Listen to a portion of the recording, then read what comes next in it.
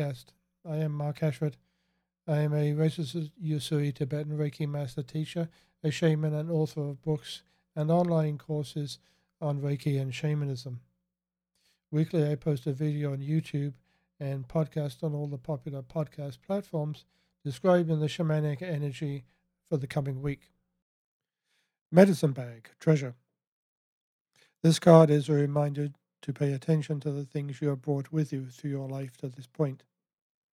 Along the way, you have collected things, material things, sentimental things. They define a moment of time. Perhaps you have left one of those behind by accident or as part of life's plan.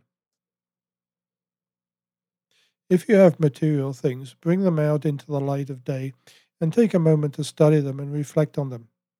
They are mementos of people, places, and events that have had meaning and taught you things.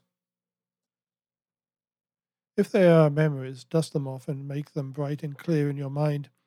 My father's medal ribbon is a powerful memory of his strength, service, and willingness to accept risk, but also endeavor, valor, and courage. Something my mother gave me brings thoughts of all the things she did for me as I was growing up, when she bandaged and hugged me when I took a fall, or the nights she spent with me doing homework.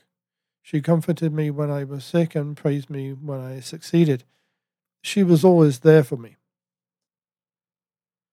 When you look at your mementos, do you see them or the memories associated with them?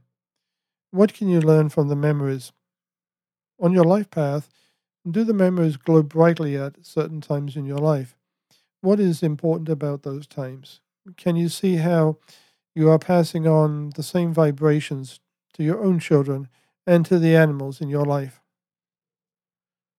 A wedding dress and decorations from a wedding cake speak to hopes for happiness in a future pairing with another. And the first shoes worn by a baby speak of growth and hopes, wishes, and dreams for a future generation.